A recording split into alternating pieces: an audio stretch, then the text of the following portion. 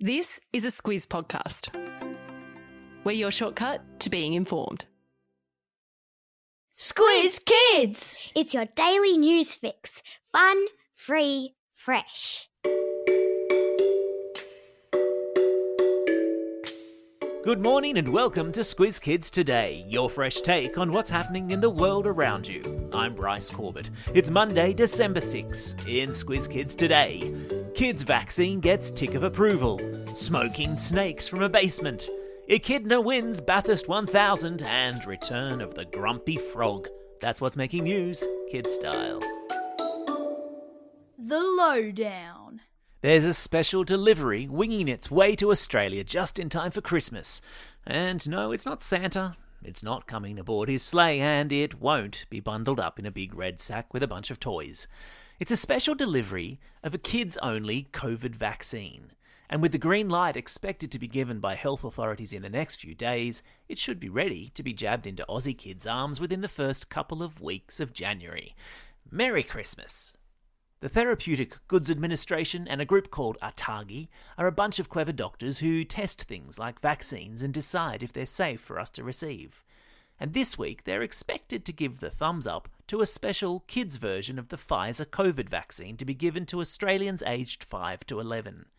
The kids-only COVID vax has only 10 micrograms of mRNA in it, compared to the adult version which has 30 micrograms. Reports yesterday said it could be available from as early as January 10. So, Happy New Year! Now, why is it important? Well, apart from the whole keeping you from getting sick thing, it will hopefully mean by the time you come back to school next year, enough of you will have had your first COVID jabs that school closures and weeks of learning from home will hopefully be a thing of the past. And there's good reason to think there will be plenty of you lining up to roll up your sleeves to get jabbed. Since the COVID vaccine was approved for 12 to 15-year-olds only 11 weeks ago, almost 68% of Australians in that age bracket have been double vaccinated, which is extraordinarily fast.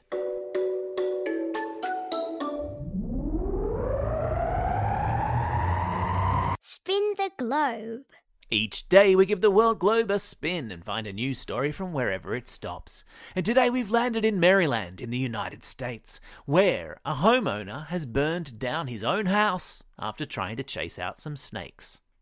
Hoping to smoke out the snakes, who had taken refuge in his basement to ride out the cold northern winter, the homeowner placed burning coals inside metal containers, but then placed those containers close to flammable material, and boom! Everything went rapidly downhill from there.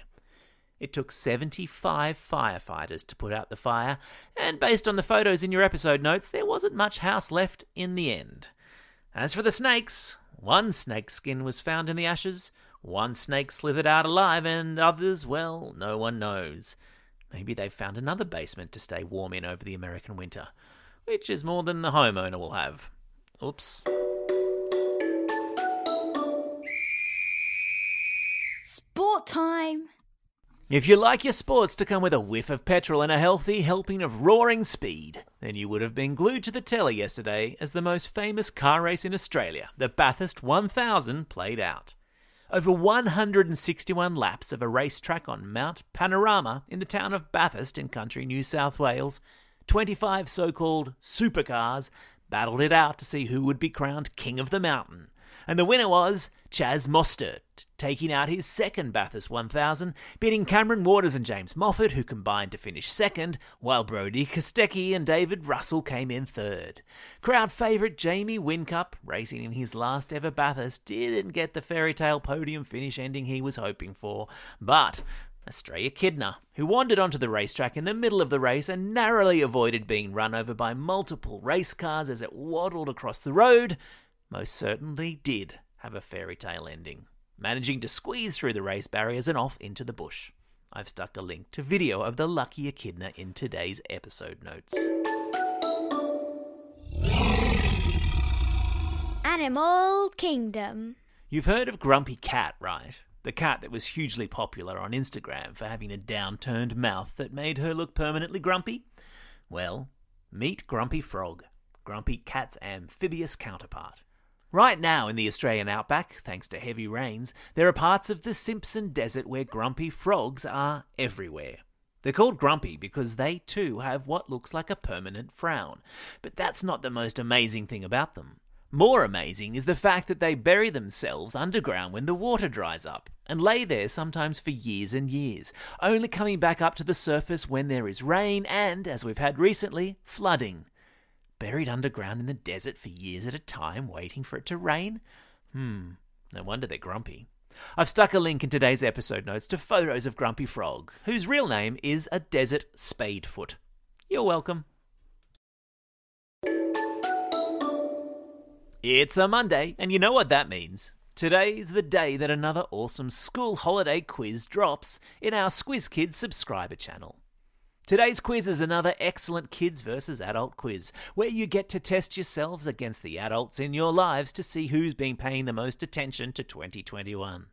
Later this week, we'll be serving up 2 super cool shortcuts, a special deep dive on the Ashes, what they are, how they started and why they're important, plus a shortcut on Mars, everything you've ever wanted to know about the red planet in one 10-minute podcast. We'll be rolling this bonus content out all through the school holidays and throughout next year, a dedicated channel for Squiz Kids super users. Search for Squiz Kids on Apple Podcasts and sign up for a free trial to make sure you don't miss a thing.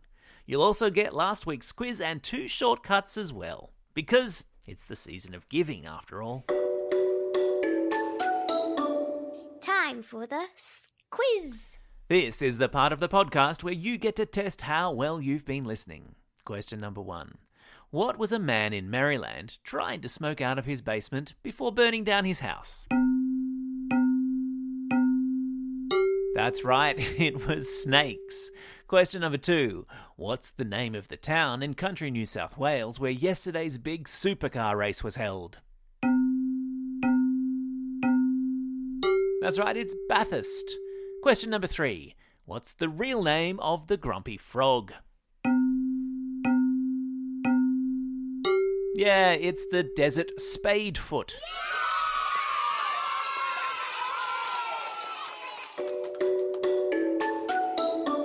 Shout-outs. It's December 6. Today is St. Nicholas Day in many European countries, where kids leave their shoes out with hay or carrots for St. Nick and his horses. It's also only 19 sleeps till Christmas. Deck the halls. Plus, it's a happy birthday today too. Victoria from Epping and Mia from Ivanhoe.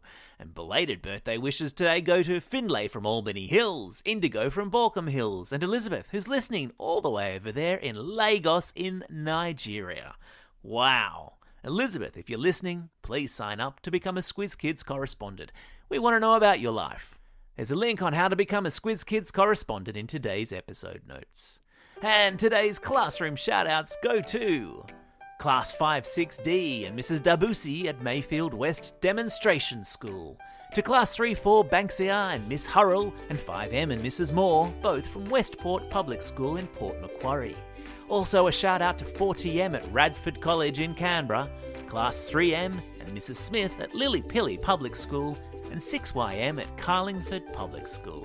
From Father John Terry Catholic Primary School in Balmain East, it's a shout out to Stage 2 teacher Lauren Biazzo, and also to Elodie, who has done a fantastic job starting kindergarten. And finally to Class 3-4N at Nowra Anglican College, and especially to Eve for her amazing speech on sport, and Rowan for his speech on saving rhinos at their recent public speaking competition. Great job, guys. Don't forget, if you've got a birthday coming up and you want a shout-out, or if you're after a classroom shout-out, drop us a line at squizkids@thesquiz.com.au. Well, that's all we have time for. Thanks for listening to Squiz Kids today. We'll be back again tomorrow. In the meantime, get out there and have a most excellent day. Over and out.